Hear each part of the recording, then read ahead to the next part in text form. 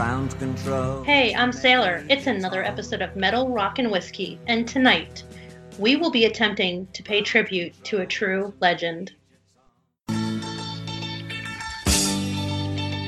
There's a starman waiting in the sky. He'd like to come and meet us, but he thinks he'd blow our minds. There's a star. Yes, we will. And for the listeners that might be new to the show, we sometimes compare two albums from one artist against each other. We discuss, usually argue, and sometimes very professionally debate the merits, and in the end, only one album or artist reigns supreme. That's normally right, Matt, but tonight we are doing things a little different. We are devoting the show in its entirety to a musical and artistic legend, that of Mr. David Bowie. So where were the spiders while the fly tried to break our bones? Or just the beer like to guide us? Indeed, Ed. So when I initially began formulating the idea for this podcast, it was at a time when we were losing some of our legends, like Prince, Bowie, and Chris Cornell. It seemed so close together. So it was something that we wanted to attempt pretty quickly when we started the podcast to try and carve out some time to discuss these musicians in a series, but it just wasn't coming together. So after close to a year and a half of podcasting together, we felt like we were ready to properly pay our respects to one of the most prolific musical artists of the 20th century.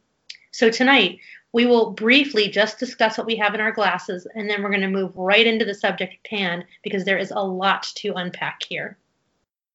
And also, I'm kind of excited about this. We should mention, hear that giggle? This is a crossover episode. We have none other than Jenny from Pretty Good for a Girl with us tonight. So along with Sailor, that makes it kind of evens up the score a little bit for both shows. That's right, girls to the front, right, Sailor? Yeah.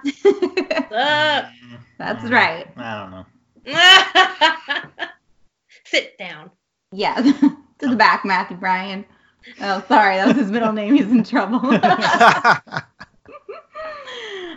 Before we start talking about the legend, David Bowie, I'd like to know, what's everyone drinking tonight? Let's start with you. Who wants to start? Raise your hand. Matt, you start. No one's raising their hand. You're sitting right next to her. That's Yeah, right. Exactly. You We'll go. go around. All right. Well, Jenny and I are drinking the same exact thing. Oh, damn it. Yeah. So, I've been kind of cutting back a little bit on the drinking. Not gonna lie. But tonight we opened Taconic straight bourbon whiskey from New York State. One of those nice Hudson Valley whiskeys that I am so very fond of, and I know, Sailor, you are, being a New York person. Yeah, a New York gal. A New York gal. Former resident. Are fond of the New York Person. Rise. It sounds like I don't have my own sexuality. Like, do I call you a dude, a chick?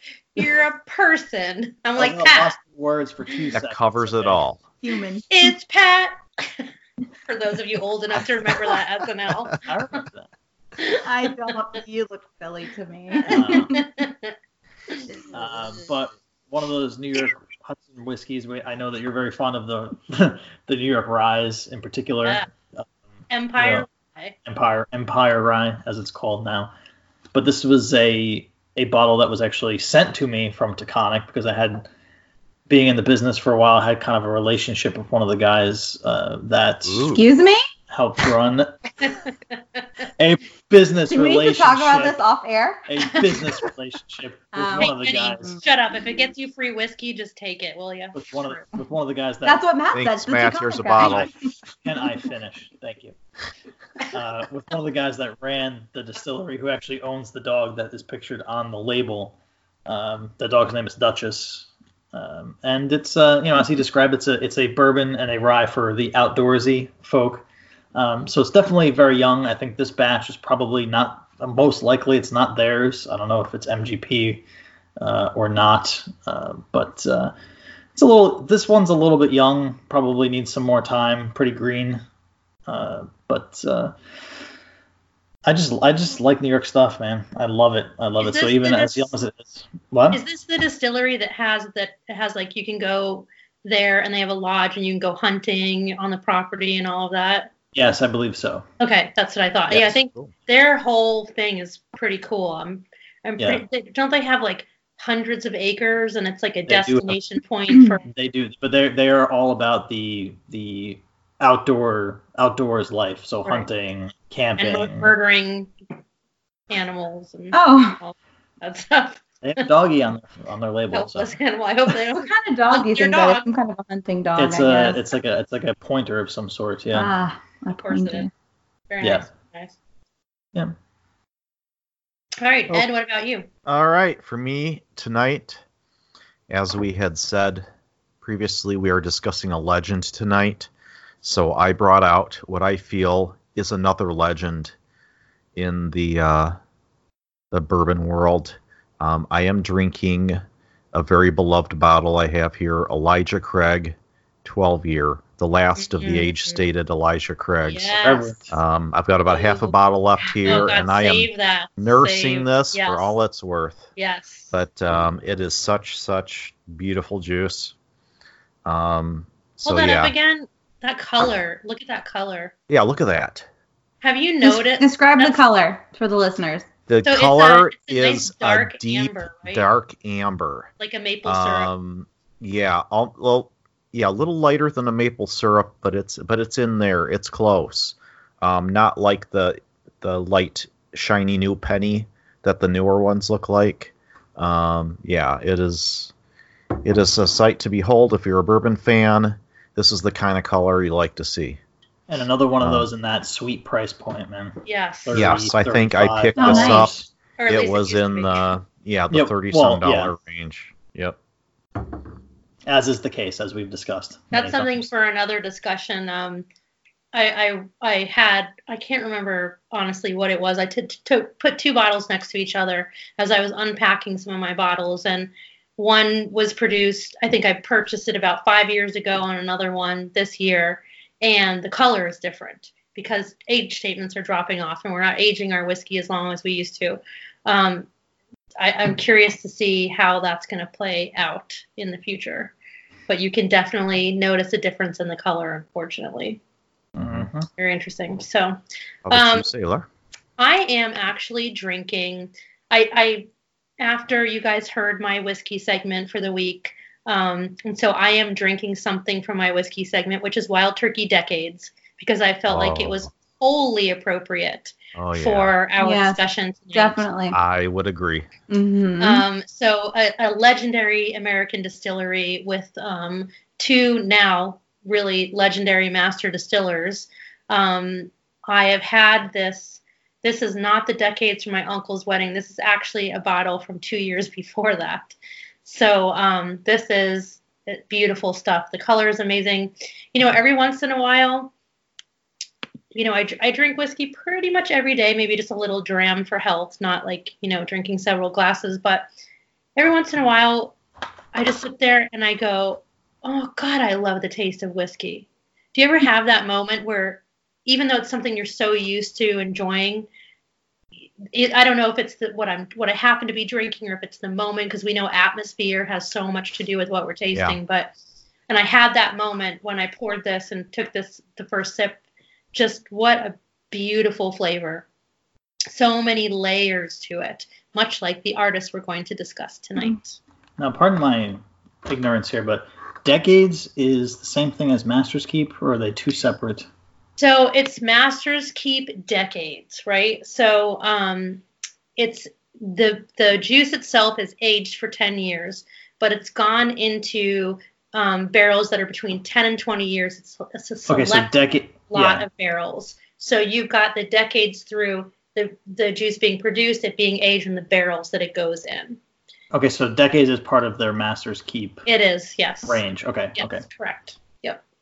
Yep. So, and it really was created to be a tribute to actually master distiller Eddie Russell, who Jimmy Russell still considers the new guy. And I think Eddie Russell's been distilling for like 30 60 years years now. old, right? No. Oh my god. I'm pretty sure he's been distilling for Something 30 like that, years. yeah. He's Well, the kid. I mean, Yeah. yeah, he's the kid and he's the new guy. NKOTB. Or- Yeah.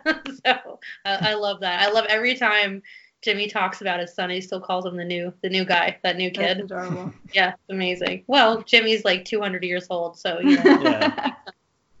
All right, so you guys, I did my best to organize this as succinctly as I could and try to properly cover such a long and interesting career. So please give me some grace here. We do our best to fit everything into what we feel like is an appropriate amount of time that you want to actually listen to us talk. So let's start just right at the beginning. David Robert Jones was born on the 8th of January in 1947 in Brixton, London. As a young boy, David was interested in dancing, singing, music, and acting. Elvis and Little Richard were some of his early musical inspirations. And then his brother introduced him to jazz, and he became very enthusiastic about playing the saxophone after being pretty darn good at the recorder. In school, David studied art, music, and design, including layout and typesetting.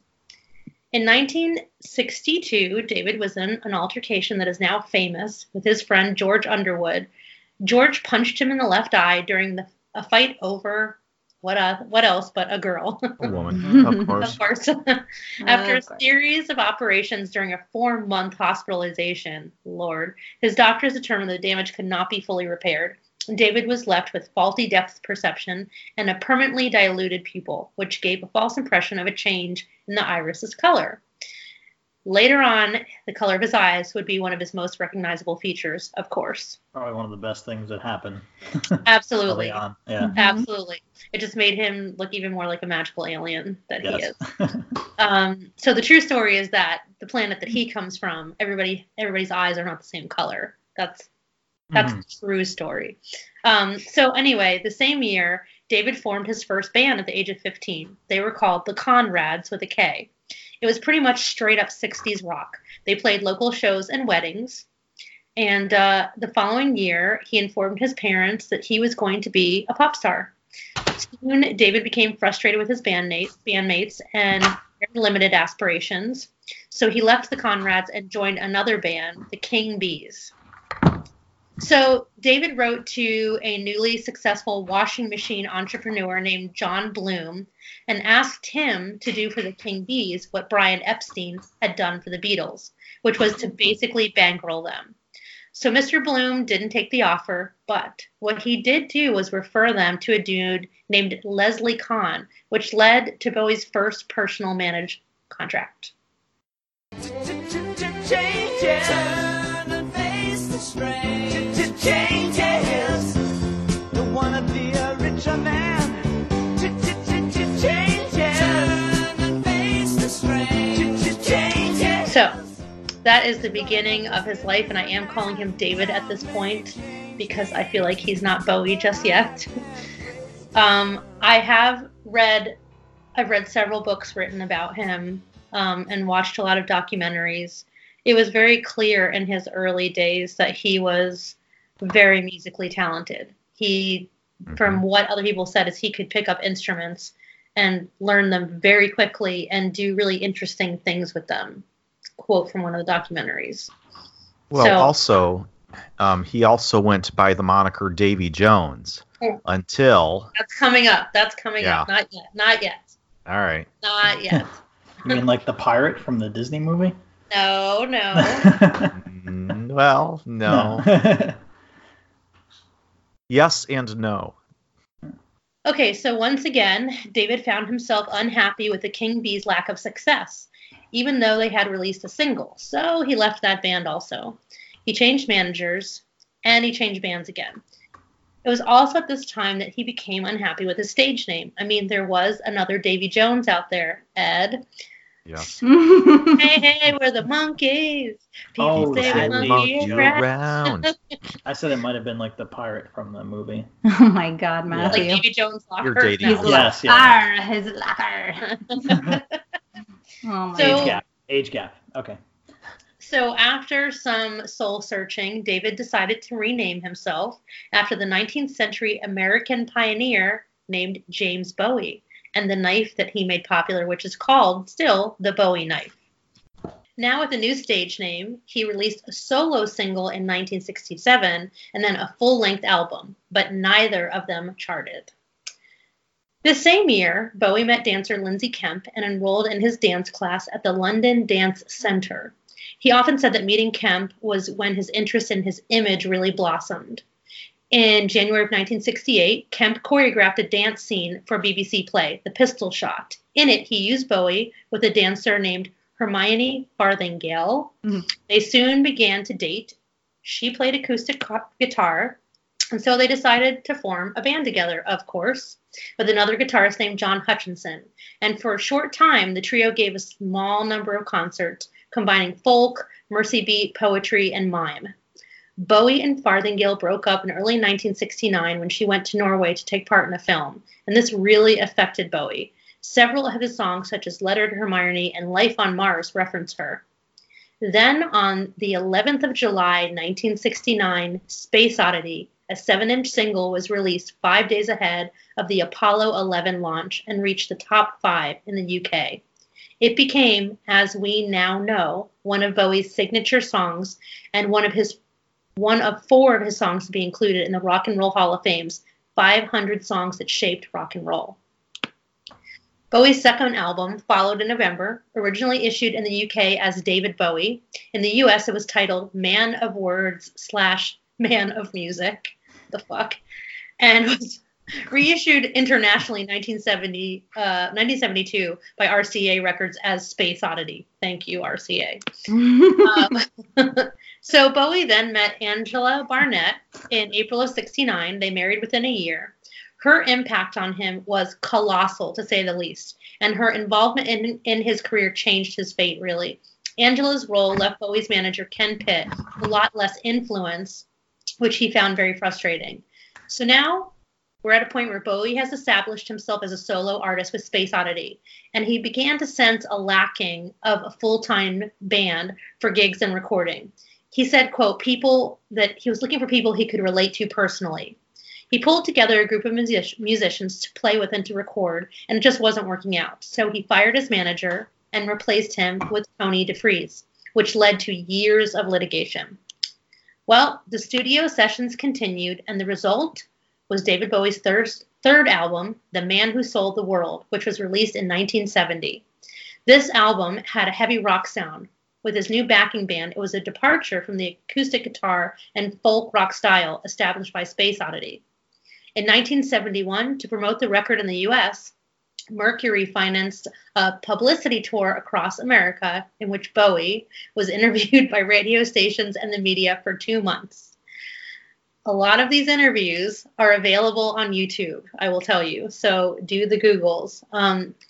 He was really playing up his androgynous look at the time.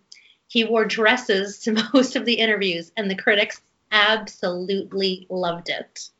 Well, let me guess, though. Most of the interviews were asking him about his sexuality and not necessarily about his music? Yeah. No, I have to say they did a better job in the days gone by of asking better questions of artists, I'll tell you. Interesting. If they were male, anyway. If they were male, that's a very good point, yeah. I mean, he probably had better legs than the people interviewing him in the dresses, so sure. That's he looked that. better than I look in dresses. They did ask him, they did treat him like an artist, like a whole artist, understanding that he was portraying something visual, something musical, something very artistic, and I think he commanded those type of interviews, though, to be honest. He was very good at being interviewed and very good at, as we know now, very good at setting up a persona and living inside that character and really not breaking character. Bowie was excellent at that. So during the tour, Bowie was exposed to 2 very important American proto-punk artists, which made a huge impression on him and led him to develop a concept that eventually led to the Ziggy Stardust character. A melding of the persona of Iggy Pop with the music of Lou Reed, producing what he felt would be the ultimate pop idol.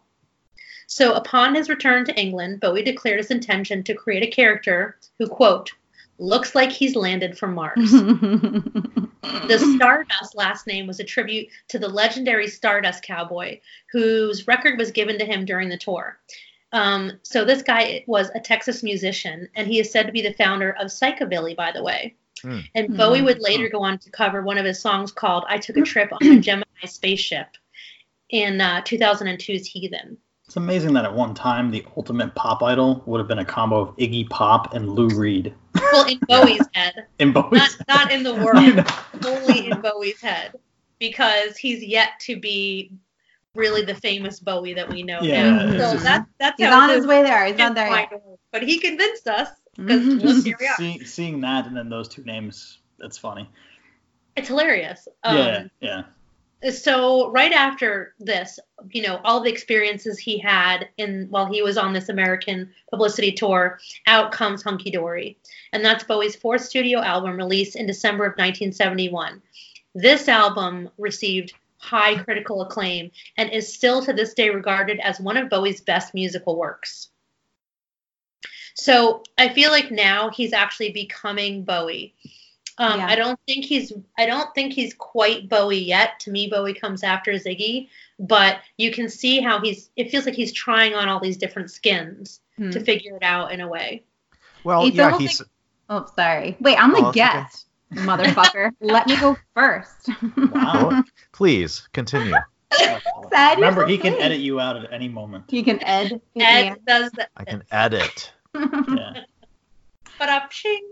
Anyway, I don't even know what nothing to say. He has the power over whatever you say. My short-term memory runs now it's thin. fucking ruined. So, okay, just to review, we're at, he records Space Oddity. Mm-hmm. That song, like, good God. How, like, to this day, first of all, I couldn't even listen to that song after he passed away. I had to turn off the radio. If it was playing somewhere, I couldn't handle it. It is... I don't know. I think it's one of his most iconic songs, of course, That and Life on Mars. Sure. I think Life on Mars is one of his most. But yeah, Space Odyssey for sure. Yeah. What I was gonna say, he was not only a singer musician, he was also got into acting, and he felt more comfortable playing a role, being in front of people, which is why he came up with these alter egos. Is to kind of help him overcome his stage fright might be a strong word. He didn't have stage fright. But it wasn't that. No. But it was helped him get into his comfort zone, we'll say. Sure. He also said that he didn't want to be a singer ever. He didn't want to be the vocalist. He wanted to just play music. But he just never felt like he could connect with someone who could vocalize what was in his head. He was more comfortable performing as a character than as his actual self. Absolutely. And we'll come to learn that that's to a fault, unfortunately. And I almost feel like that's a good theme, I think, with a lot of performers. You just become this caricature of yourself to a fault sometimes. Yeah, some people are really good at putting it away at the end of the day, and some separating it at the end of the day. For him, I think he was just trying to find that, because for a while he went on a tour and he was the mime. He was listed as the third act on the bill as a mime. He was just, but it later, of course, all integrates so perfectly. Well, he did have was trained a little bit in acting by Marcel Marceau. Yeah, yes, and that's where he learned all the miming from. Yes. Mm-hmm. And I have a quote for him that says, if David Bowie said, "If you come from art, you will always be art." And I feel like that totally resonates for his entire career. Matthew is miming right now. Can you not do that? Absolutely. He's the living and breathing embodiment. I can't speak right now. Embodiment. Thank you. Of art. I think he's just a walking piece of art. Some people are just like, they're like that. But I find it interesting, as I was putting together this timeline, as I was watching the documentaries, I can see him trying to figure out what skin suits him best. That's kind of what it feels like to me. And he even... That's a great way of putting it. He made remarks similar to that. So, Space Oddity was him searching and reaching, and you feel that, and I connect with that so much. And then I feel like Hunky Dory... He's starting to be really comfortable in his own musical abilities.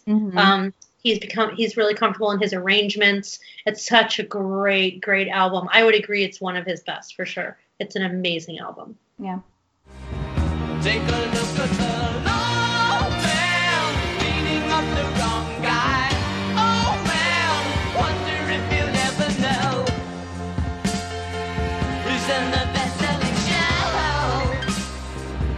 Is there life on Mars? So, on the 10th of February in 1972, Bowie launched his Ziggy Stardust stage show with the Spiders from Mars at the Toby Jug pub in the UK.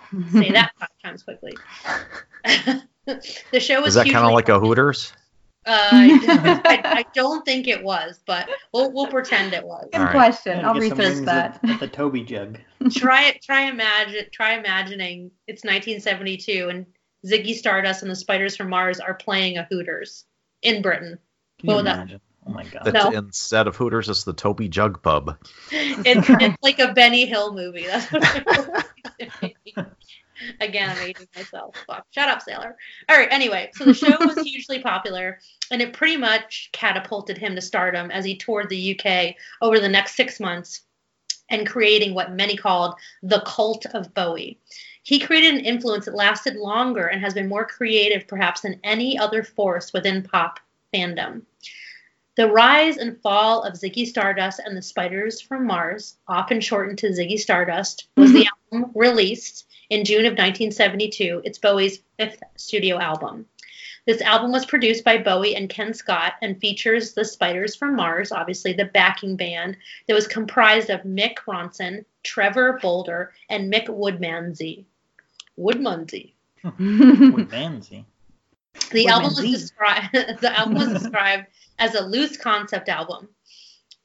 It's about Bowie's alter ego, Ziggy Stardust, a fictional androgynous bisexual rock star who acts as a messenger for our extraterrestrial beings. I love everything about that sentence, by the way. So he's basically an andro bi rock dude that's an alien. Yeah. Like I said. There you go. David Bowie. Yeah, no Fucking biggie. magical alien. He's basically just being him. Yeah. So Bowie played the character for the subsequent tour through the UK, Japan, and North America. Let me tell you guys, I would love to see what the fuck it looked like Ziggy Stardust playing in Japan. Because Japan, Oh my y'all are some gosh. weird motherfuckers, and I love it. I love how Yeah, we in the best way possible. in the Yeah. best way possible. Mhm. They're like, Japan is like the most avant-garde place on Yeah. earth, right? What did that? Okay, I wish I could have been there for that. Time travel. All right, It's so crazy concerning how reserved the Japanese people are that's in why they're so actual fun. life. Like, It's like that's their outlet, their It's art. it's the called music, yeah. repression. Yeah. Mhm. That's what happens. Anyway, when you repress that could people. be a whole other show, but Oh, that's a keep whole other going. show. Totally. Well, I'm going to Japan next year, and I will be Oh. Are you? from Tokyo. So Wow. I'll let you know all about it. We're gonna have to record at like 2 in the morning or 3 in the morning. No, I'll be recording at 2 a.m. Yeah. or something. You'll But be it's like fine. lunchtime. I'll still be on U.S. time. We'll make it work. There you go.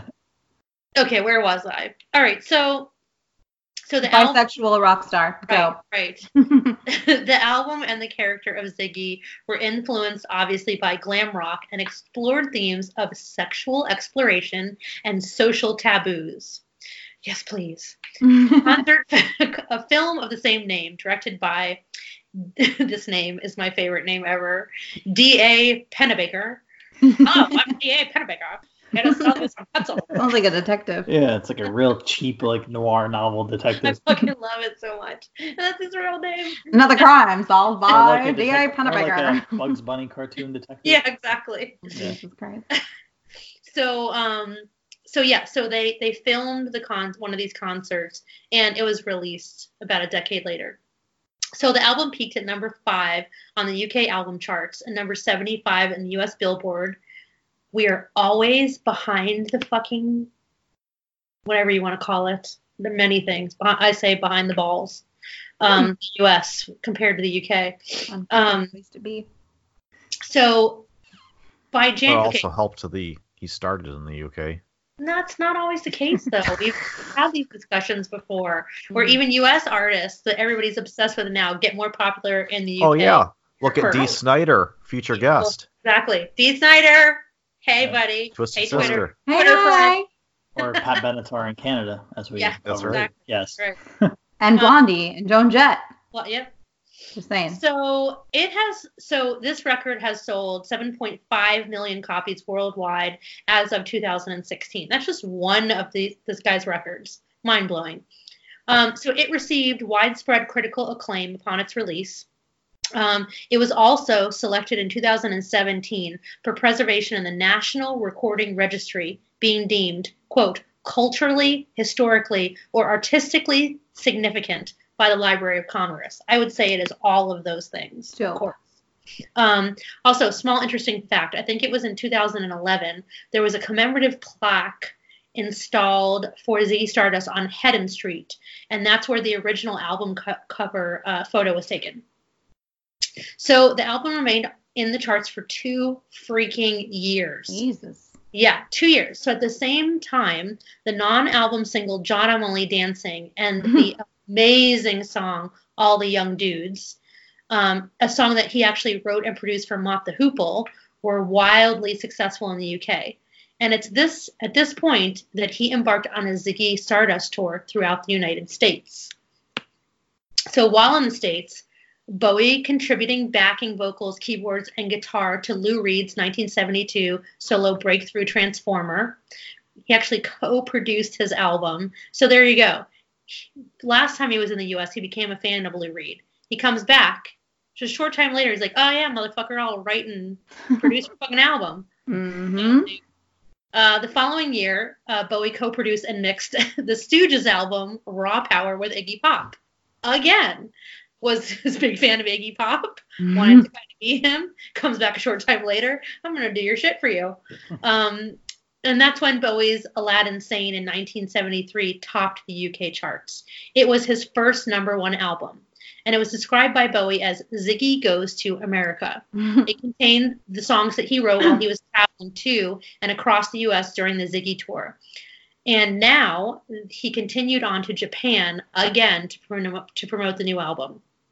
So Aladdin Sane spawned the UK top 5 singles, The Jean Genie and Drive-In Saturday. I love The Jean Genie. So Bowie toured and gave press conferences as Ziggy before a very dramatic and abrupt onstage retirement happened at London's Hammersmith Odeon on July 3rd of 1973. I was only a few months old. Footage from the final show was released the same year for the film Ziggy Stardust and the Spider from Mars. So this is a very famous moment. Number one, people have to realize that dude was living as Ziggy Stardust this whole time. Like, he's literally not breaking character. People who knew him said it was absolutely nuts. He was just doing it. So then, it's been debated whether he told the Spiders that he was done or not. I don't know. Either way, the Spiders seemed completely shocked. I don't know if you guys have seen this film, the Ziggy. I saw the footage where he announced on stage that he was done, basically. Did you see the Spiders' reactions? No, I didn't. Unfortunately, they didn't show that. Did they crawl up the water spout? Sorry. By the way, he's clearly talking. Hashtag mom joke. He's not talking about. Thank you, Ed. He's not talking about Bowie the performer. He's talking about Ziggy Stardust. He's Yes. speaking. Yes, he's saying Ziggy Stardust. He's retired. Ziggy Stardust is done. Ziggy Stardust is dead. Right. So it's interesting because. So I thought I was the only one that made this correlation until I found another music writer at the time, made the correlation that. So Peter Gabriel was originally in Genesis. And so, you know, the famous photo of Peter Gabriel in the dress and the wolf's mask over his face? Yes. So he shows up like that to the show. He's 5 minutes late. The band's literally already on stage. And he just walks out like that. And they're like, what the fuck? They had no idea what was going to do. Then, I can't remember how long it was later, they read in the newspaper that Peter Gabriel has left the band. That's how they found out. They're like, oh, okay. All right, and so good to know. the Spiders had always maintained, whether it's part of the whole story or not, that that's how they found out that Ziggy Stardust was dead, basically. So after breaking up with the Spiders, Bowie tried to move on from his Ziggy persona. His back catalog was now highly sought after. He was the best-selling artist in 1973 in the UK. And it brought the total number of Bowie albums concurrently on the UK chart to 6. So dude's got 6 albums charting at the same fucking time. That's insanity. Absolutely insane.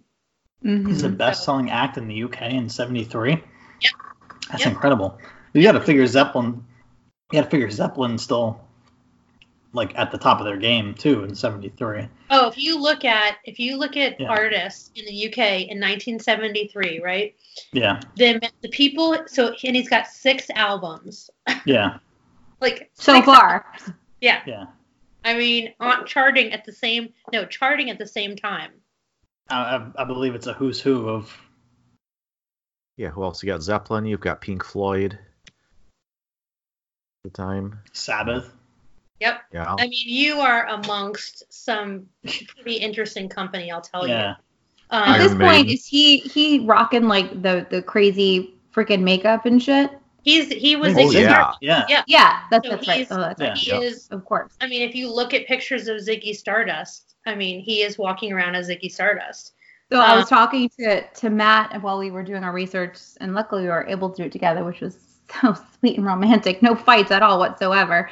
But I asked him, was he the first person to do this? Was he the influencer of the rock and rollers of the future to wear your crazy Basically makeup? of the glam metal. Yeah, And you He then- was glam one metal. of the earliest. I I wouldn't say he was the first, but We he was agreed one of the at a earliest. point that yes, but what do you guys think Well, I of that? said yes because I couldn't think of anybody else. No. He did not create the glam rock. He popularized it. Okay.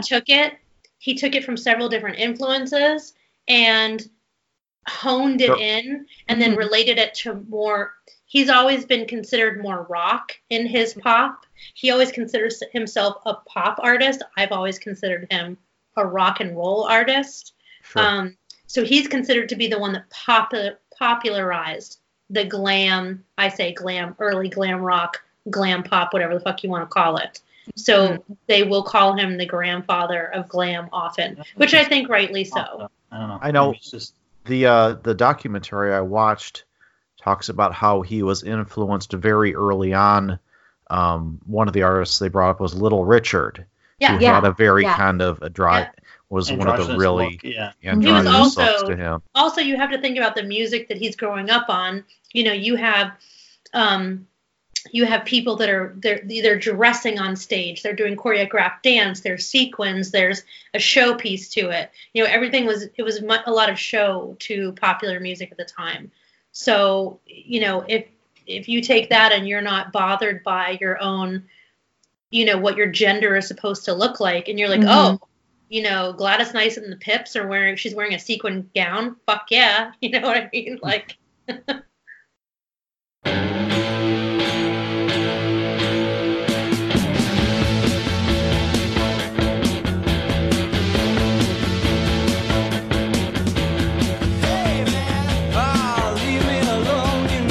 all right. So there we are with Ziggy Stardust. He is dead. Oh. So in comes 1974. Bowie has now moved to the U.S. He initially stayed in New York City, in the Village actually, before he settled in L.A. And now he releases Diamond Dogs in May of 1974. And again, this album was, you guessed it, another musical departure from his previous album. So this is after his retirement of Ziggy Stardust, and it featured its own lead character, Halloween Jack, who he said, quote, a real cool cat who lives in the decaying Hunger City. So the strange thing is that it seems like Ziggy was very much alive in Diamond Dogs. And many pointed to Bowie's haircut and the cover and the glam trash style of the first single, Rebel Rebel. And many have also called this record his glam swan song. I think most critics and writers have said, have kind of reiterated what David Buckley, who was an author, said, quote, it's sort of the move which would come to define his career. Bowie jumped the glam rock ship just in time before it drifted into a blank parody of itself, end quote. Great quote. Love that. Absolutely. He knew when to come in and he knew when to go out. Yeah, and He was so ahead of his time in that way. Always. Yeah, he always saw it getting stale before it got stale. Yeah. Absolutely. So, Yeah, stale. Stale. So the album was a total success. It made #1 in the UK charts and #5 in the US. Bowie's highest stateside charting to that date, and #1 in Canada. Again, what the fuck, US? So can you just imagine the world without Rebel Rebel?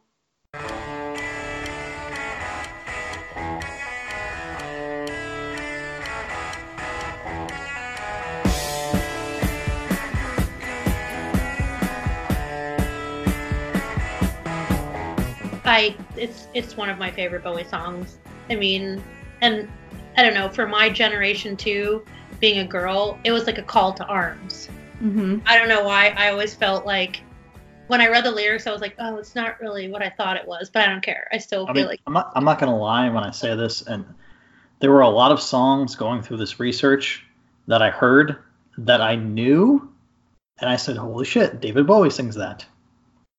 Not gonna lie, I could Really? touch those moments too. Only because, and I know we've talked about it already and we'll cover it later, but only because of the difference in sounds from album to album Mhm. and decade to decade, where you might think it's somebody else, but lo and behold, it's David fucking Bowie. He just every time. recreated himself for every freaking album. Yeah. and that's why I keep saying it. So He's a and chameleon. this Yeah. album is a musical departure from the Mhm. last album. That is, we'll get there, but so Before Madonna was Madonna, before Lady Exactly. Gaga was Lady Gaga, Exactly. There was Bowie. David freaking Yeah. Bowie. Absolutely. they Edward. took their Well said. they took their cues rightly, though. I mean, that's who Mhm. that's he's kind of their counterparts in a way, and so it's absolutely. So at this point, Bowie starts touring again for the Diamond Dogs tour in the U.S. and he's deep into his drug addiction. He has always said that he was a big lover of cocaine. That was his drug of choice. At this point, he's really struggling with his mental and physical health. This album, though, really solidified Bowie's status as a superstar, charting at #2 in the UK and #8 in the US. After a break in Philadelphia, while Bowie recorded new material, the tour resumed with a new emphasis on soul. It's quite a cork pop there, Ed. Pop. Damn. That's a squeak and pop. So you can That's see, a massive cork. damn, Nice. That's what she Nice said. cork. you can see a theme here, which is not only does I feel like he looks at other people and he says, I like that, I'm going to take a little bit of that.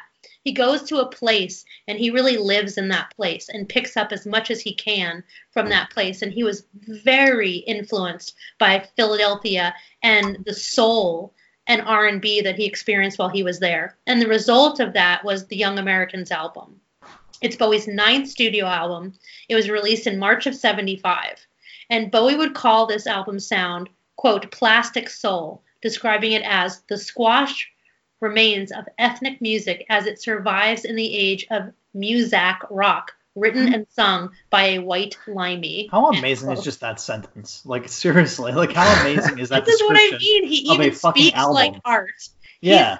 He's a magical alien. Yeah, he is. He was very self-aware. That's Very That's much real. so. Very That's for much sure. so. So Bowie's actually one among some of the first English pop musicians of that era to use black musical styles. The album was very, very successful in the U.S. It reached top 10 in the Billboard charts, and the song Fame hit #1. Fame makes a man take things over. Fame lets him loose, hard to swallow. Fame puts you there. Fame, I adore that song. yeah, that's got a real that funk beat. To Oh it. my God, it's got everything to it, and I feel like it's so of that time period as well. Oh God, 1975. It's a great example of what was happening, and I think absolutely what he experienced. And interestingly, it's Outside like, of disco, anyway. outside of disco, it's a little bit later for disco, not quite Yeah, yet. no, that's true. Fine. Yeah, it's amazing, to have Lennon and Bowie together on one song is fucking phenomenal. Absolutely. Yeah. I just love how he translates his experiences through his music. Anything that rubs off on him. To me, that's just so interesting. Mm-hmm. Mm-hmm. So Station to Station comes next in 1976. It was produced by Bowie and Harry Maslin, and this album introduced yet another Bowie persona, the Thin White Duke. This album developed the funk and soul of Young Americans, but Station to Station's synthesizer-heavy arrangements, again, developed yet another new sound for Bowie. Unfortunately, Bowie's drug addiction was now really affecting his ability to keep it together publicly. There was a public incident when Bowie was on a talk show to discuss the album and supporting tour. Right before the satellite-linked interview was to begin, the death of the Spanish dictator Francisco Franco was announced. So the producers asked Bowie if he would relinquish the satellite booking. Hey, can you jump off so that the Spanish government can put out a live news feed? This is a very big deal for all of Europe. And he refused to do so. So the interview had to go ahead. Awesome. He was completely incoherent. He looked totally disconnected. And sadly, that year he overdosed several times. And it was said that he was physically alarming to look at. Man, can you imagine if that was the end right there? No, God, hell no. How much music we wouldn't have gotten? Yes, no. Yeah. And he puts out the golden years at this point. I'm sorry, you're at the lowest point of your life and you managed to put out golden years? Are you fucking kidding me right now? Jesus. Golden years, golden years, So Bowie then moves to Switzerland in late 76 and then Berlin, where he immersed himself in writing, art, and painting. He was finally able to clean himself up and get his drug use under control. And out came Low, his 11th studio album, released in January of 77. This was his first collaboration with Brian Eno, and once again, this album was a shift in Bowie's musical style toward an electronic and avant-garde sound. Although it was met with mixed reviews from critics at the time, it's now considered to be one of his most influential works. And I would agree.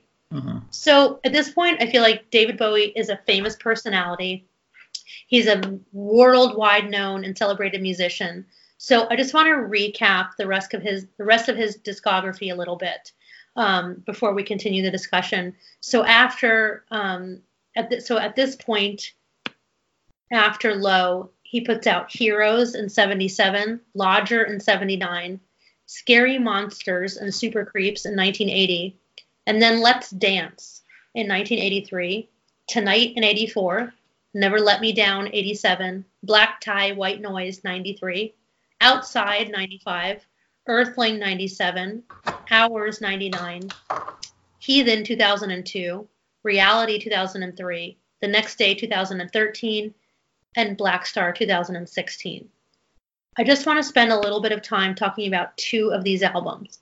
The reason that I mentioned the rest of these albums that we're not going to go into depth in, we just don't have the time, is just to show you the breadth of this man's catalog is absolutely insane.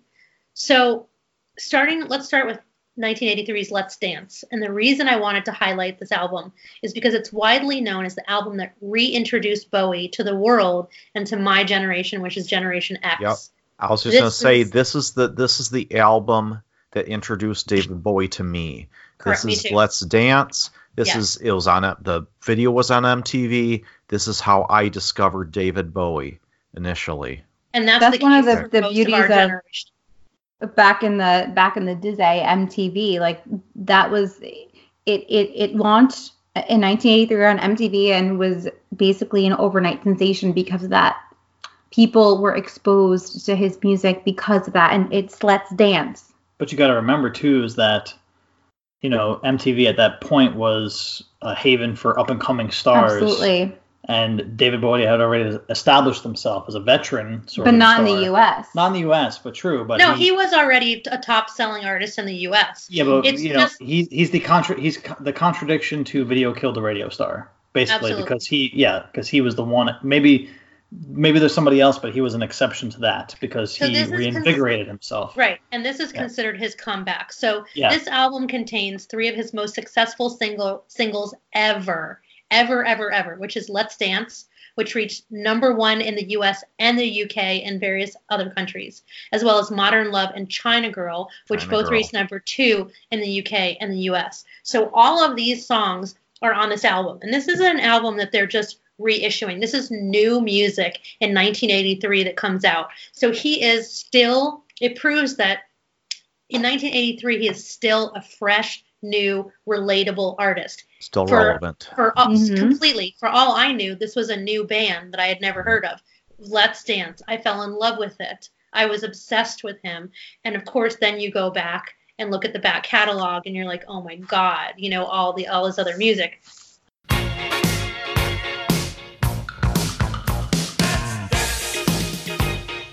Put on your red shoes and dance the blues. Dance to the song. So Let's Dance was nominated for Album of the Year at the Grammy Awards in 1984, but it lost out to Michael Jackson's Thriller. I mean, That's okay. yeah, That's it's okay. We'll Any give other that a year, it pass. wins. Any other year, he would have won. Yeah. Yeah. Yeah, absolutely. Yeah. It has sold 10.7 million copies worldwide, Yeah. making it Bowie's best-selling album. At one point, Bowie described the album as, get ready for this one, Matt, if you like that other description, Matt Quote. loves facts. a Listen rediscovery of white English ex-art school student meets Black American funk, a refocusing of young Americans. Oh, speaking of, this is a great point for me to bring up. And since you mentioned Michael Jackson, I don't know if you saw the video, but this is back in must have been in the 70s. You see David Bowie in a stage performance doing basically what is a moonwalk, Yes, absolutely, because I did showing not that see it that. did not originate with Michael Jackson.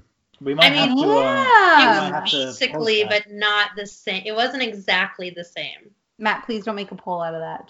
Just leave it alone. I'm not. I'm Thank just you. putting a note down so we Okay. can But we share have it with to- the we have listeners. Anyway, I saw the clip, and I they know didn't what even you're bring talking it up. And I'm like, holy cow, he's doing a moonwalk before Michael we'll Jackson. That's this is what we'll awesome. do. We'll put the videos side by side in our Facebook group, and then we can decide what we think. Good call. Um, I so- have a question. What's the link with David Bowie and Nine Inch Nails? I don't know. What's the I link? saw Trent Reznor talking about him, but I don't know Yes, what the he link is. I don't did. know, maybe we'll get to that. So the correlation with David Bowie and Nine Inch Nails is that they toured with them for a time. I don't have the exact year. I wish I wrote it down. But yeah, he toured with them. It wasn't exactly a total commercial success for them, but they did. They toured together. They opened for them. But Yeah, nobody- David nobody- Bowie has been billed as some interesting bands. I did see that actually at one point he was billed on this with Iron Maiden, if you can imagine that. Mm. Yeah. I could see Trent Reznor and David Bowie though. Oh, I think they're- absolutely. Yeah, I think they're. That's a weird. They're cut from the same cloth, really. They're cut Oh, from the yeah, same cloth. about Thank it. you. Oh, Thank you. Yes. Yeah. Yeah. Like cultural The fearlessness. eclecticness is. So one of the Charts. things that David Bowie was very good at, and it wasn't just in his own generation, but he was a lover of music, Mhm. and he would go to shows all the time. He would go to art performances. He was a hell of an art collector. I mean, apparently his art collection is absolutely insane. He was going, like, it was not unheard of to find out that David Bowie was lurking in a backstage or a green room or in the corner of a show, some small show, because he heard that a band, oh, this band's really good, you got to check them out, or he found their music and liked it. He would literally go to shows. He was very, very supportive of artists that were new and upcoming, or just artists that he actually really liked. Right. Mhm. And a really good example is, so have you guys seen the movie The Velvet Goldmine? Never even heard of it. Never. Well, Is that homework? I'm writing it down. I'm obsessed with that movie, but so it came out in 1998. It's a British movie, and it's about a glam superstar named Brian Slade, who was heavily influenced in his early years by hard-living and rebellious American singer Kurt Wilde. What is that? Who does that remind you of? So it's supposed to be loosely kind of a snapshot of David Bowie's life and career. Okay. It's the reason I say it's supposed to be loosely is because they wanted it to be about him and he wouldn't give his permission. And Say the name of the movie again? Velvet Goldmine. All right. They respectfully didn't, say it was David Bowie, didn't use David Bowie's or Iggy Pop's or Mick Jagger's or Lou Reed's name, but they're all in there. I mean, David Bowie's first wife, all of that. It's a retelling. But there is a band that happened to play. I used to have the soundtrack, and that happened to play on the soundtrack. It's kind of Brian Eno is on the soundtrack, which should tell you something. So is Lou Reed. And there's a band called Pulp. You guys familiar with the band Pulp? Nope. I am not. Like the stuff I don't like in my orange juice? Nope. Pulp? I mean, you probably wouldn't like this band either. Oh. Just like stuff Are in they your orange fictional? juice. No, they're a real band. Ho, ho, ho. They're a real. See what you did there.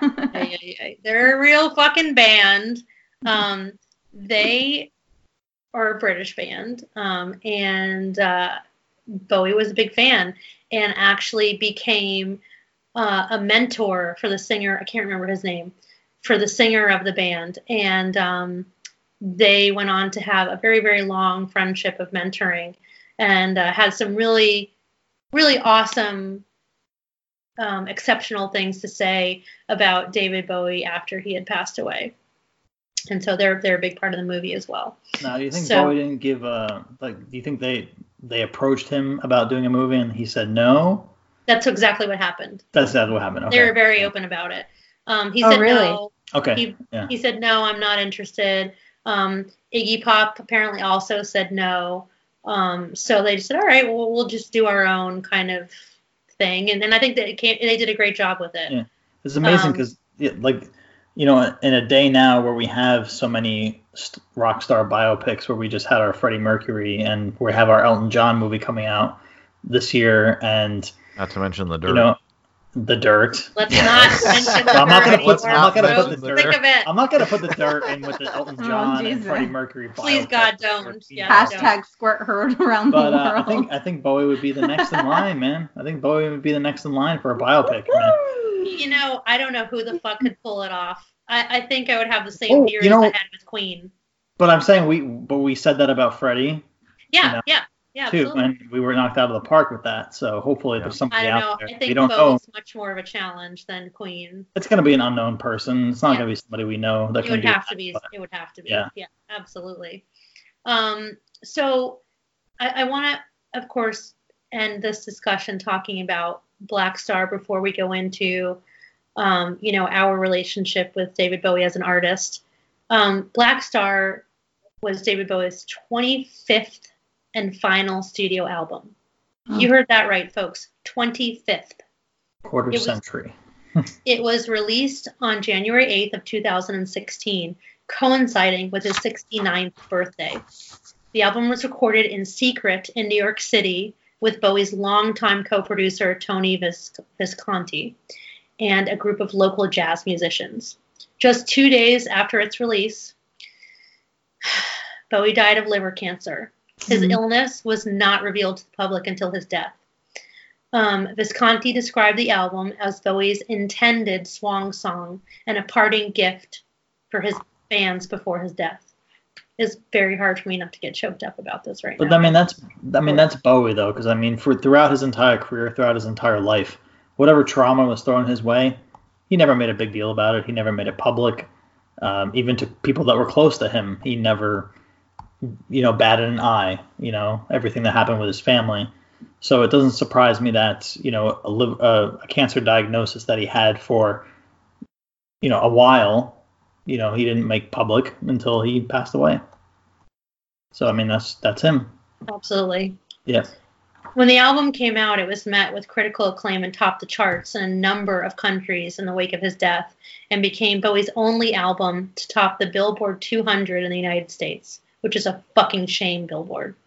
The album remained at the #1 position in the UK charts for 3 weeks. It was the 5th best-selling album of the entire year worldwide. It was also the best-selling album worldwide for 2 consecutive weeks, having sold more than 969,000 copies as of January 31st, 2016. It has sold more than 1,900,000 copies as of April 2017 and received gold and platinum certification in the US and the UK. Look up here, man, I'm in danger. I've got nothing left to lose. And lastly, at the 59th Grammy Awards, the album won awards for Best Alternative Music Album, Best Engineered Album, Non-Classical, Best Recording Package, and the title single won Best Rock Performance and Best Rock Song. The album was also awarded the British Album of the Year in 2017. Sarah, beware. I have been generous up until now, but I can be cruel. Generous? What have you done that's generous? Everything. Everything that you wanted, I have done. You asked that the child be taken. I took him. You cowered before me. I was frightening. I have reordered time. I have turned the world upside down, and I have done it all for you. I am exhausted from living up to your expectations. Isn't that generous? Well, you were talking about your daughter. Do you sing lullabies? Yeah, I sing more nursery rhymes. Nursery rhymes? Yeah. Do you do it in that David Bowie style, or? No, but I could do, couldn't I? It's cool if you went into a room at night with a microphone and you were just doing Hickory dickory dock. Do I see this one through? Yeah. The mouse ran up the clock. The clock struck 1. The mouse ran down. Hickory dickory.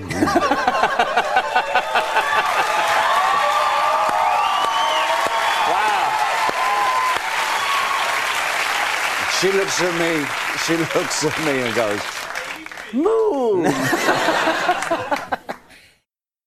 So for me, I think, we discuss so much the relationship that we have with music and the influence that musicians have on us. And I have to say that for me, the reason it took me so long to feel like I could do this properly and respectfully, and I'm sure I won't be happy with it, and I don't think I'd ever be happy with however we did this, and I won't feel like it's good enough, is because Bowie was an overarching inspiration to me and made a lasting impression on me. As a young girl coming up in the 80s, I was not conventional in thinking. I wasn't conventional in how I looked. I wanted different things than it seemed like I was supposed to want, and all the girls around me, and I wanted to look very different. I felt like when I first heard Let's Dance and I got into Let's Dance and then went and found his other albums, I thought, for my first thought was, he's so weird looking. What is he wearing? Why does his hair look like that? But I was attracted to it somehow. And I felt like he was one of those artists that gave me permission to be weird. And I said this a lot after he passed away. There are sometimes people you've never met in real life that have made such a huge impact on you that they become very important to you. And that's how Bowie has always felt to me, and how I felt when he passed away. It's you almost feel like they're not supposed to be real people. They're not supposed to be able to die and go away. There's those life. Oh my God, absolutely. Exactly. But the most important thing that I got from him was, do whatever the fuck you want. After Let's Dance, the record company was like, yeah, let's make another Let's Dance. Here's all this money. And he didn't. They did something completely different. The charts didn't love it, but he loved the album. It's one of his favorite albums. His personas, him being walking artistry, the attitude he had towards sexuality, that was very important to me when I was younger. That is very important to young girls today. That's probably girls and boys.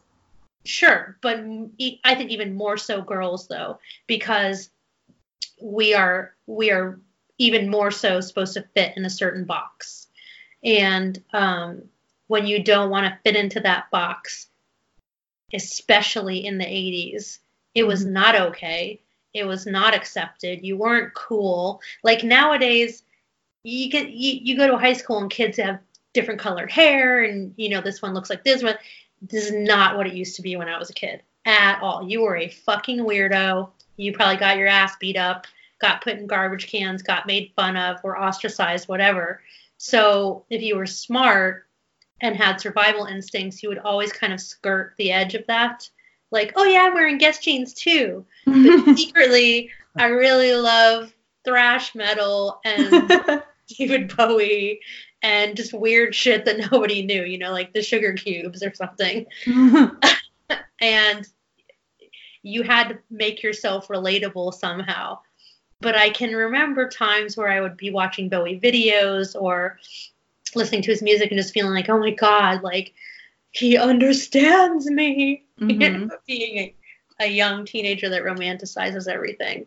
And then just the expanse of his creativity, the different styles of music that he made is just mind-blowing. I mean, just absolutely unbelievable. And that's, I think, what I appreciate about him most.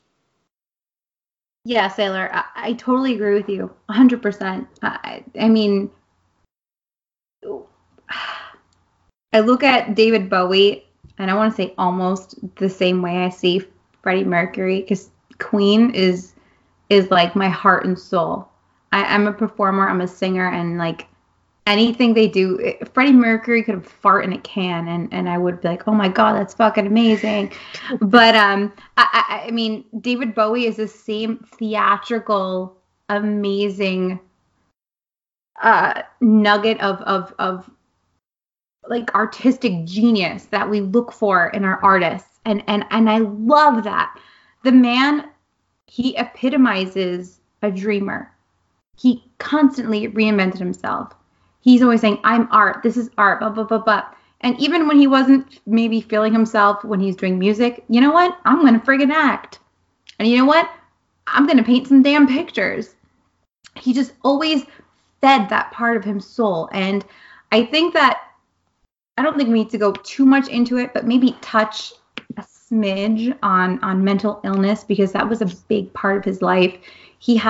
His family went through a lot of hardships. He was very close to his brother who was institutionalized for a really long time for schizophrenia. Yeah. And eventually ended up taking his own life because of that. And he had a lot of close people in his family that had that. His mother as well had mental illness also. Yes, absolutely. So to have that like looming over you, but you're still holding on to your dream, holding on to your faith that, you know what, I'm going to rise above. I'm going to be this amazing artist and whatever, despite everything. But he still stayed close to his brother, and he kept a lot of that close to his heart. You ask anyone that was close to David Bowie, and they'll say he never talked about it. He never talked about his brother. He didn't really talk about all that stuff that was going on with him. But he almost made it okay to the masses. Like, it's okay to be different. It's okay. You can be androgynous. You can be, I'm gay today. And you know, in a few years, I'm going to be straight. You know, just be you. And I think that was a huge message, huge importance, especially in those days. I think I'll just correct one tiny thing, is I think please how he saw be honest. The sexuality was, I don't have to be either. I don't have to be gay. I don't have to be straight. Yeah. I can just be whatever the fuck I want. And I've always felt that way about sexuality. I had influences when I was very young one of my older cousins came out, and the family handled it horribly. I didn't have an older brother. He was my older brother figure, and I adored him, and he's a wonderful human being. It was traumatic to watch that happen, and made no sense. As a kid, before you know any better, it makes no fucking sense. Right. Like, who cares? And then my little brother came out of the closet when he was very, very, very young in the 80s. It was a very scary time. In the 80s, it was very scary. Very brave for him. I was terrified. In the 80s. Yeah. I was absolutely terrified for his safety, and he has experienced many horrible things because of it. Yeah. And he's a wonderful human being. Yeah. So I experienced that on so many different levels, the bigotry. But I don't know, for myself personally, I've always felt like sexuality is very fluid. And I hope that humanity will one day reach a point where it's not even a discussion. You fall in love with who you fall in love with, and you are what you are. Whether you subscribe to a gender or not, who gives a fuck? Really, who gives a fuck? It's nobody's business. Seriously, though. Who gives a fuck? It doesn't affect you in any way, shape, or form. Who cares who I'm sleeping with at night? You're not in my home. Go fuck yourself. That's kind of how I felt. I think that to me is more of the statement he was trying to make, is that, you know, I am what I am, period. And I don't have to subscribe to gender roles or sexuality boxes that we tick off. And I completely and totally agree with that. And I don't know why it was such a focus for. Well, that was the signs of the times, I guess. Yeah. Sorry, go ahead. Originally, at one point, he did come out and claim that he was gay. But I guess you're saying that later on he kind of recanted and said, I can just be whatever I want to be. That was his character that was gay, honestly. I think that had a lot to do with it too, yeah. It was one of his characters, because he's always had that androgyny to him that he pushed forward and everything. And later just explained, you know, I have sex with who I'm attracted to. The end. Which is pretty much what we all say. Do you have to then qualify what gender it is? Who gives a fuck? Like, who fucking cares? However, it affected who he was artistically and musically, because it was not accepted. Yeah. You know, that he was not accepted walking around in a dress. It wasn't accepted that it was illegal at the time, actually, for him to sleep with another man. In the country that he lived in. You could be arrested and imprisoned for it. Absolutely. There were some countries that he was traveling to that you could be given the death penalty for it. He did end up remarrying again later in life, and had more children, and was very happy with his female wife, and you know, whatever their relationship was, I don't know, it's nobody's business really, in my opinion. But his sexuality was something that he pushed forward in his music and talked about it and made it a part of a lot of his characters. And sometimes his characters were gay and sometimes they were straight. And depending on who he was at that time, in that period in his life, that's what he would talk about. So, and I loved that about him, and I found that to be very important. Rock on. So one question I have for you guys is, for me, when Black Star came out, I knew he was coming out with a new album, and when the album came out and then he died, since it was 2 days apart, I didn't get a chance. I hadn't listened to the album yet, and I just thought, oh God. And then all of a sudden I was somewhere and the video for Lazarus was on, and I watched it, and it upset me so much. I don't think it would have upset me before he died, but it upset me after he died. And it has been very, very difficult for me to listen to that album. I did listen through it once, and I have not been able to go back to it. Well, full disclosure here, as much as I enjoy a lot of David Bowie's material, he is not an artist I really followed over the years. And so I really did not know anything about this Black Star album, so I really can't comment too much on it. I think for many people, he went away a little bit for a while. I don't think people were keeping up with him much after Let's Dance, unless you were like a diehard fan. Yeah, right. But I would listen. Accurate. Yeah. I would listen to everything that he put out because I was always just so interested in him musically. Whether I would buy it or listen to it regularly would be a different story. But I find it a very difficult album to listen to. It is very much about he knows death is coming, and that's what the whole album is about. And It's haunting. Yeah. it is very, very haunting, and there are a lot of, again, like we would need a whole other show to discuss this album in depth. The meaning that he put in he put in so many Easter eggs in this album. The meanings, this song is probably one of the most meaningful things he ever did. Probably he would say, other than being a parent. And it's like, it's just reading the lyrics, it is, haunting. Very much so. I can't do it. Yeah. I couldn't listen to Space Oddity for a long time, like I mentioned earlier. I had a hard time listening.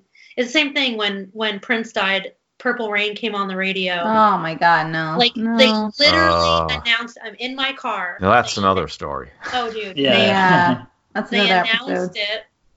They announced it. I'm in my car, and they immediately play Purple Rain. So I didn't even have a second to digest it. What just happened? I was just like, what? And I'm like, I'm not reading it on Facebook. Like, they just said it on the fucking radio. It's got to be real. And so I'm like, I'm at a traffic light trying to Google it real quick. Does this really happen? And the minute Purple Rain, I just start crying, right? I'm in my car. And I feel like, I'm such an idiot. Why am I crying right now? And I look over, and I shit you not, there's another girl at the stoplight sitting in her car, and she's visibly crying. And I look over at her, and we kind of look at each other. And it's like we just kind of knew, and we both put our hand on our chest, just shaking our heads like, it's not possible, it can't be. And we both rolled down our windows and turned it up. And I got to work, and I get inside, and I'm just like, give me a computer. And yeah, right? Give me a Google. I was the GM at a bar at the time, and all the bartenders cry. Everybody was just hugging each other and crying. It was oh my God. And I'm like, okay. And I had to have all right, team, we can do this. We got to pull it together and open up. We can't cry over Prince all night. This is not possible. We're the bartenders. We have to keep everyone else strong. God damn it. Exactly. But when Bowie died, I was alone. I was alone in my house, and I heard the news, and I just thought to myself, the shock lasted a lot longer than Prince. I just thought, this is not possible. He is supposed to be, he's supposed to be. He's an alien. He's supposed to live eternal alien. Absolutely. But I think that no matter who you are listening to this, no matter what your favorite music is, I dare you, if you are not already appreciative of his music, to go through his discography and tell me that you don't find some piece of influence in whatever it is that you listen to in his music. All of it. Thrash metal. Yeah. Blues, country, R&B. Country, soul, even that. pop. All of it. He ran the gamut. Let me piggyback off that, because that's a great point you just made right there. And for me anyway, and I'm not a huge fan of his music. I think Space Oddity is one of the greatest songs ever written.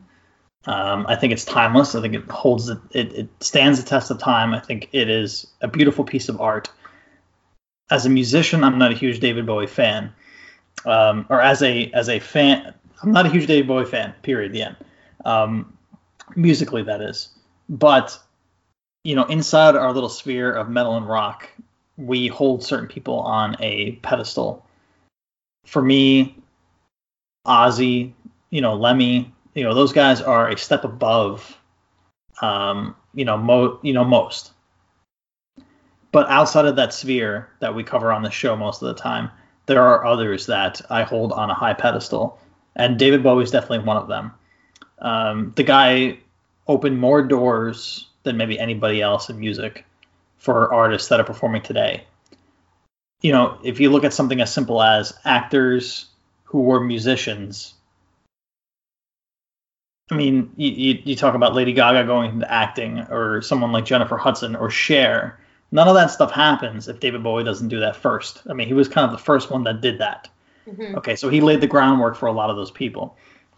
As an influencer, as someone who paved his own way, David Bowie for me is on that pedestal with others like Michael Jackson's on that pedestal, Prince is on that pedestal as well. So as a human being and as an influencer, David Bowie is definitely up for me there, even though I'm not a huge fan of his music per se.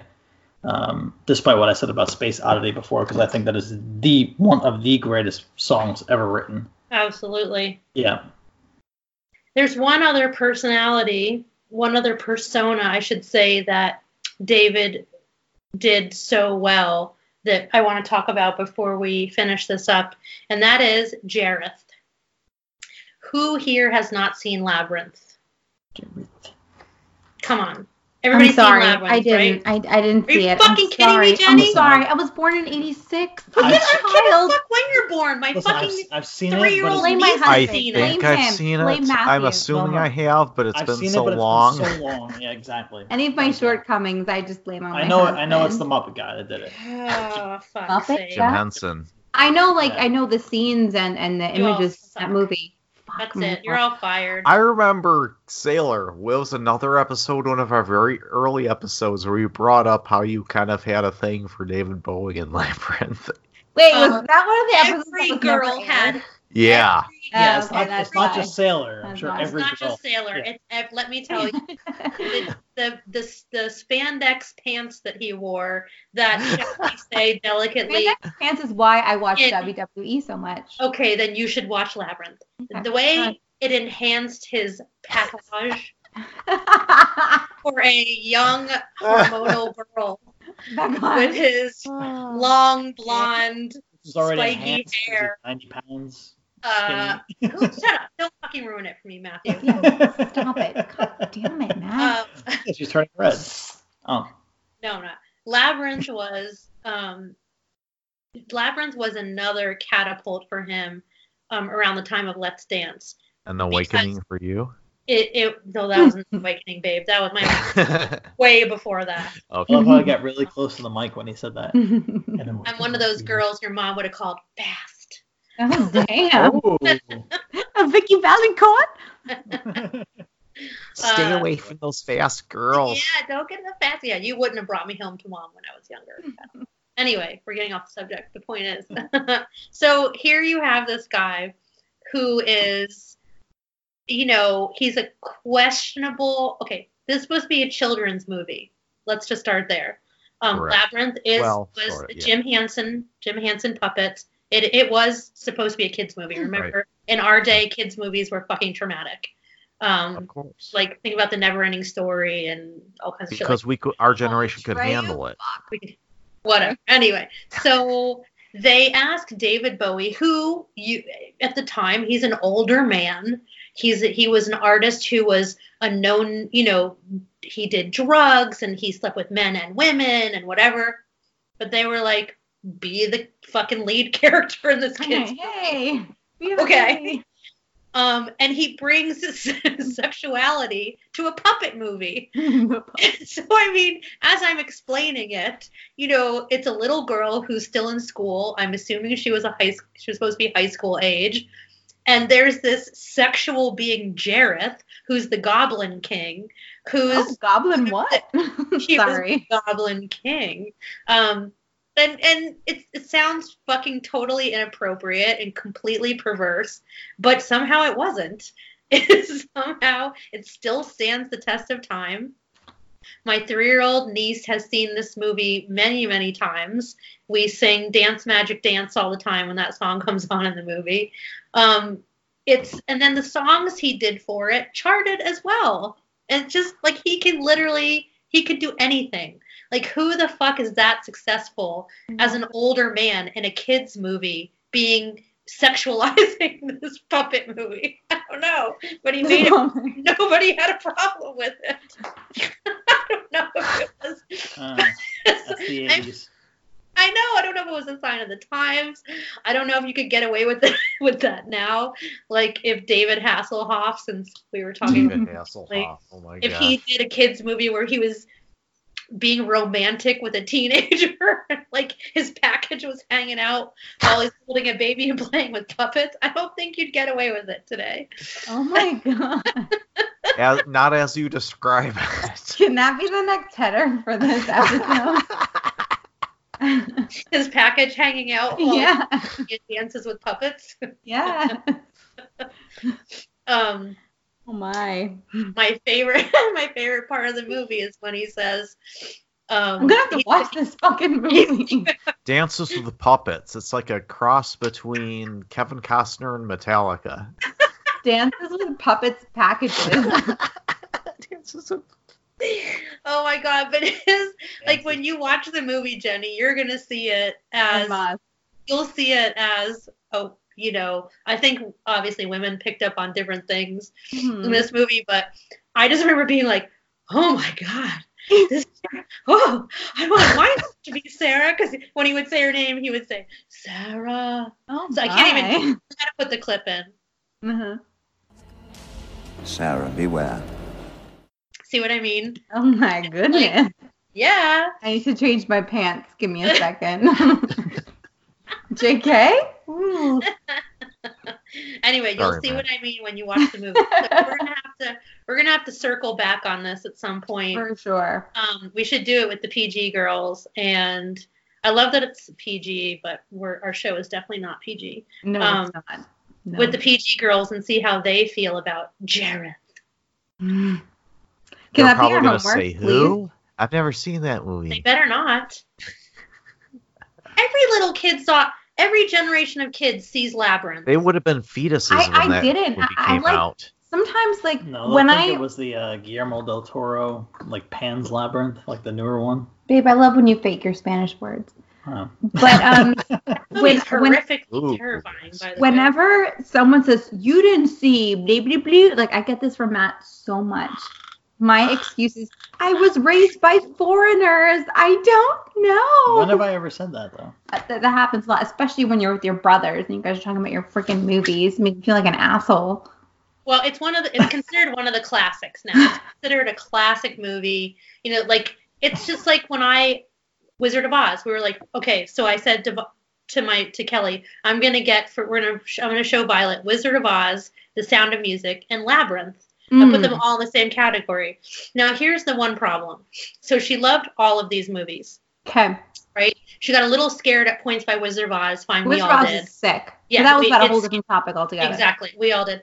Right. However, with Sound of Music, believe it or not, after I moved to Washington, Kelly said she had to stop showing it to Violet because the parts that Violet was wanting to walk around and recreate was Heil Hitler.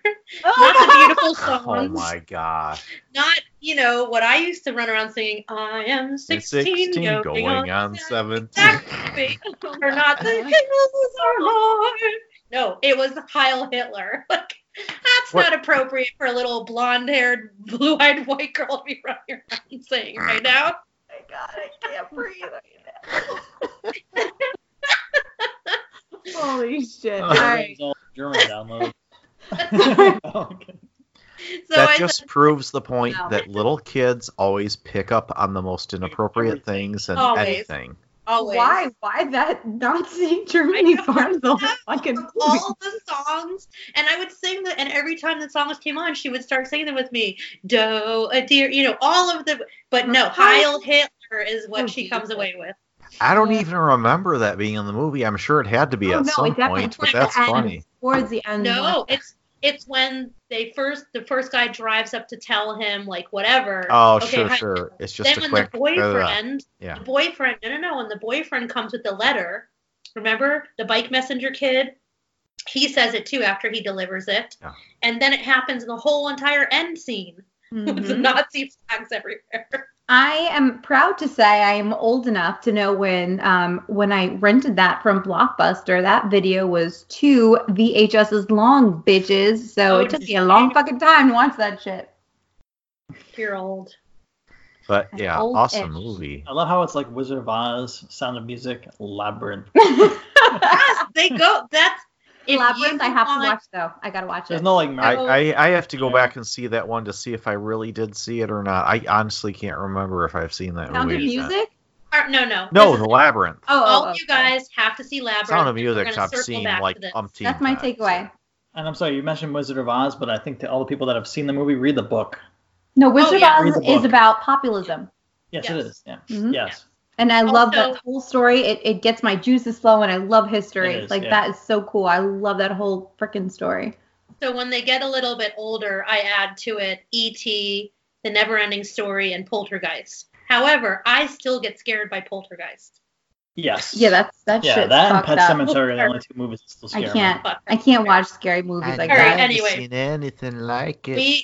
We have digressed. Yeah. We have digressed Hooray. completely, you guys. Let's pull it back. Oh, sorry. All right. Thank you. Get Thank you, back Mom. on the task. rails. So I appreciate you guys spending the time tonight to talk about the legend of David Bowie. I'm glad that we finally did this, and I guess this means we'll have to move on to our other legends that we have lost. Damn it. I didn't cry. I made it through this without You crying. did good, so Mama. You did good. Thank you. Yes. And thank All you right. to the Metal Rock and Whiskey crew for letting me cross over and be a part of this, because I love me some David Bowie. And I guess I like your show. I freaking listen to it every week, twice a week, once on Mondays and then on Wednesdays, Whiskey Wednesday. So thank you very much. I love you guys. And I guess you, I love Jenny. Matthew as well. That's Whiskey Monday. We But love anyway. you too, and you are welcome Also Whiskey Wednesday. anytime. Thank you. Yeah. All right. And now if our listeners, hopefully they love this show too. And they'll join us again next week, where we will have another episode of Metal Rock and Whiskey.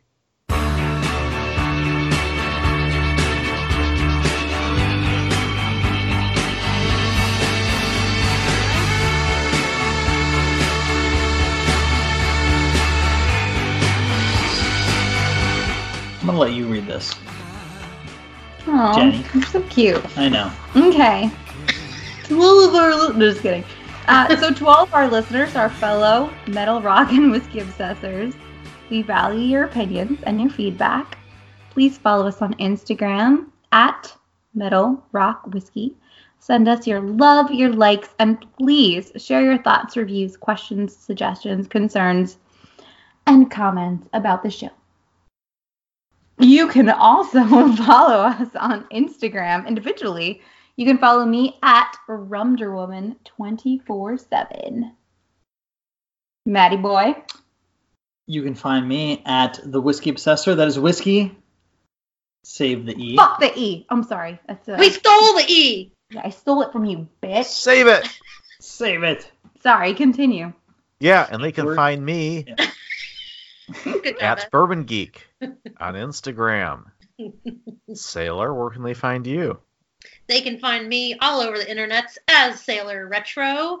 And you can now find us on Twitter, Metal Rock and Whiskey. You can also find me on Twitter as Sailor Retro. And on Spotify, I'm going to be making some playlists about some of the shows that we have put out in the past couple of weeks. There was something else I want to say, and now I forgot. Pretty good for a girl. Patreon. Patreon. Oh, yeah. Also, you can find Pretty Good for a Girl, our sister podcast, on Instagram as Pretty Good for a Girl. Easy to find. And we are on Patreon. Please find Metal Rock and Whiskey on Patreon and help us out. We would love your support, and you get lots and lots of super fun goodies and handwritten letters. And sometimes I just put weird things in the packages and send them out to our Patreon. So you never know what you're going to get. Sailor puts All right. pictures of her feet. Just kidding. So, my boobs. Whatever gets us subscribers. Ah! That's how it is. All right. Well, this was a ton of fun, guys. And I hope all you listeners enjoyed it as much as we did. But now, my glass is getting empty. And it's time to go. Be sure to tip your waitress. And we are out. I love you, David Bowie. Fuck you, Lars. Oh, Later, bye. everyone. Ground control to Major Tom. You really